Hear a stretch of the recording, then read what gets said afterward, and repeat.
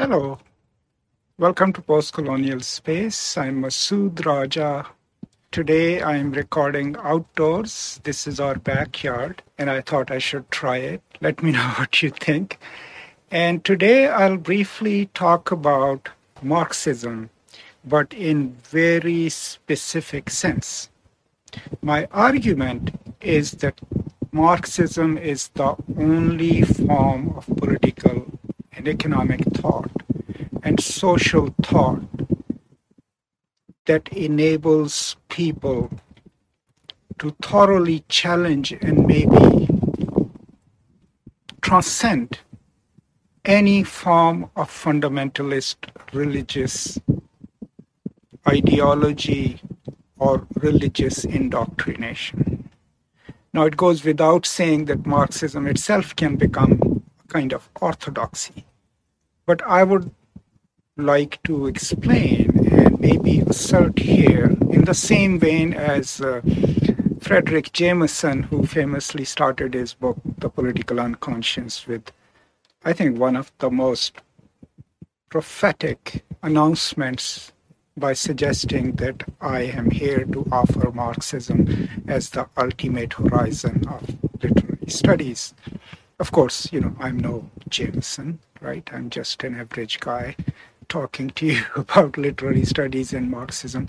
But that's what I hope to do in this brief episode, to offer an argument in favor of Marxism as a form of knowledge and praxis that probably is the only non-religious way of thinking and living and practicing life that seriously brings any religious fundamentalist or other worldview to crisis. And I'll try to explain how and why. So if you've read Marx, especially Capital Volume 1, I think in the third edition of Capital Volume 1, in the preface, Marx explains his system. And in the process of explaining it, he says that he has inverted the Hegelian pyramid. What he means by that is that in Hegel, right, you take a thesis, you find its antithesis, then you find a synthesis, and you keep going on, but you're trying to look for the absolute spirit or whatever. But what Marx says is, I have inverted the Hegelian pyramid by suggesting that we already know that we have a material life, that we exist in. Now let's look at the dialectical movement in material terms. How does a mode of production change? What kind of subjectivities does it create? So an important thing to understand for anyone who practices Marxism or tries to create a socialistic or Marxist world is an understanding of the constitution of human subjectivity. Now, it goes without saying that in Marx you can already see that Marx is also fairly Hegelian because he does imagine a sort of a human nature, right? Otherwise, if there is nothing that comes naturally to us, what are we alienated from? So that problem is already there in Marx and has been addressed by, some major scholars, including Franco Berardi. So the idea is that it's not the consciousness that makes the man, that's a quote from Marx, but the material conditions in which we exist. That's the cornerstone of Marxian philosophy. Because if we believe that the material conditions create our consciousness, then we can imagine a class. Because if we share the same material conditions, chances are our consciousness would be similar, and then we can come together and constitute a class.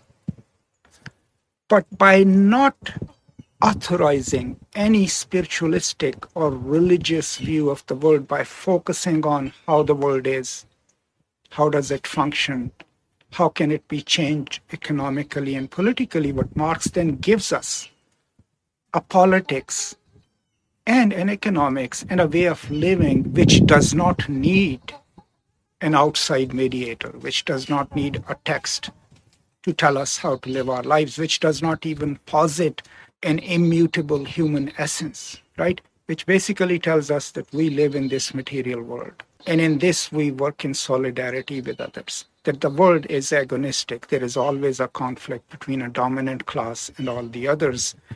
And the purpose of the dialectical movement and our praxis in it is to change the world so that those who work for a living with their hands or with their intellect inherit the world.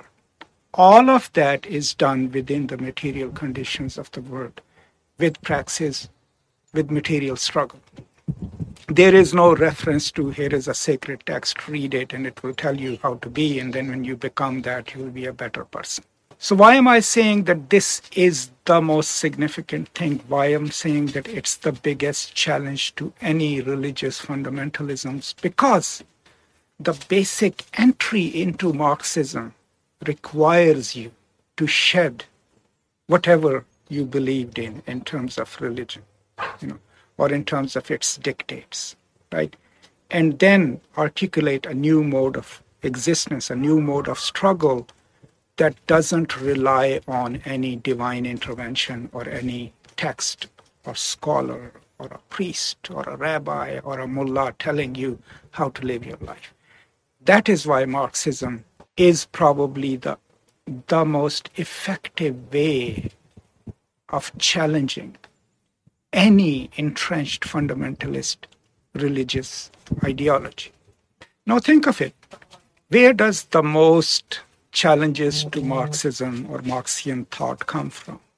Other than conservative economists, it's from the religious groups, the Christians, the Judaic scholars, the Muslim scholars. All of them oppose Marxian thought because it takes away their monopoly on knowledge, right? And it basically cuts across the very basis of their argument for a word according to whatever I believe in. So when you can introduce a Marxist or a Marxian way of looking at life and Marxian way of struggle, and by creating more and more people who believe in it, you already have started dismantling the cabal of religious scholars or anyone else who might incorporate you and me within their project and then give us some sacred text to say this is how you exclude some people and this is how you include some people. That is the potential of Marxist thought and Marxist practice. Now, if you look at any religious ideology or any practice, if they are transformative in so many ways, and I think religion provides some solace to a lot of people and some guidance to a lot of people, but by and large, all religion are zones of exclusivity. By positing themselves as the absolute truth, they also must create an other. That other can be Muslims, Christians, Hindus. And every religion pretty much then offers itself as a self-contained system, mostly not open to challenge. And then if you strictly follow it and go deeply into it, you would realize that if it is politicized, then it already must constantly posit an outside threat. It must constantly define the present from a point of view of the past, because that's where the sacred text is coming from. So the present is always tethered to a past in religious ideologies. And the future thus must also be defined by that past. And the most untenable place then for any religious ideology is the present, because that is where they see themselves, their way of thinking, their way of praxis in crisis. In opposition to that, Marxism is constantly connected to a utopian future, but it doesn't want the past to underwrite or to help us understand the present. The past is always already pre-capitalistic. The world is agonistic. There is a struggle going on. The future of it is that the proletariat will inherit the earth. Now, if they do so or not is besides the point. But the utopian project of Marxism is then connected to what we do in the present. And there is no master text from the 7th century or 2,000 years ago that determines how to think the present or how to think the future. The future emerges as we develop our thought and praxis in the present. And I think that's also another thing that only Marxism can do. Now, why can't liberalism and progressivism as we see it do that? Because you can be liberal and still be deeply religious. You can be liberal and still be guided by a religious philosophy, right? And that already inscribes you within a given logic of that particular religious philosophy. But also, progressivism or liberalism doesn't offer you a complete rewriting of the system, a complete rearticulation of the world in which we exist. And Marxism is the only project that does that. So that's why I think that because of its insistence as a system to leave your religious baggage behind as you enter the project of Marxism, may it be a Marxist political party or autonomous Marxism, the prerequisite is to stop thinking the world through a religious or divine way of thinking the world and think it in material terms. And that becomes crucial in challenging all forms of religious fundamentalisms. So these are some of my thoughts. I'm sure you can see and hear my chickens who have joined us in this conversation outdoors, but I thought I should record something outdoors, so that's why I'm doing it. So these are some of my just tentative thoughts on this subject, and I have thought about it quite at length. And some of these ideas I did discuss in my book, The Talibanization of America. Now, as I already said, I understand that Marxism itself has become previously and can become a destructive orthodoxy. So the project then is to make sure that it doesn't do that. And that's why, to my friends in Pakistan and India who call themselves Marxist, I always encourage them to, go beyond Lenin, go beyond Marx, go beyond Trotsky, and follow that beautiful strain that comes from Antonio Gramsci, from the Italian Marxist tradition, and the works of people like Carlo Vercellone, Maserati, and of course Franco Berardi. So these are some of my thoughts on this complex topic, but I thought I should share these.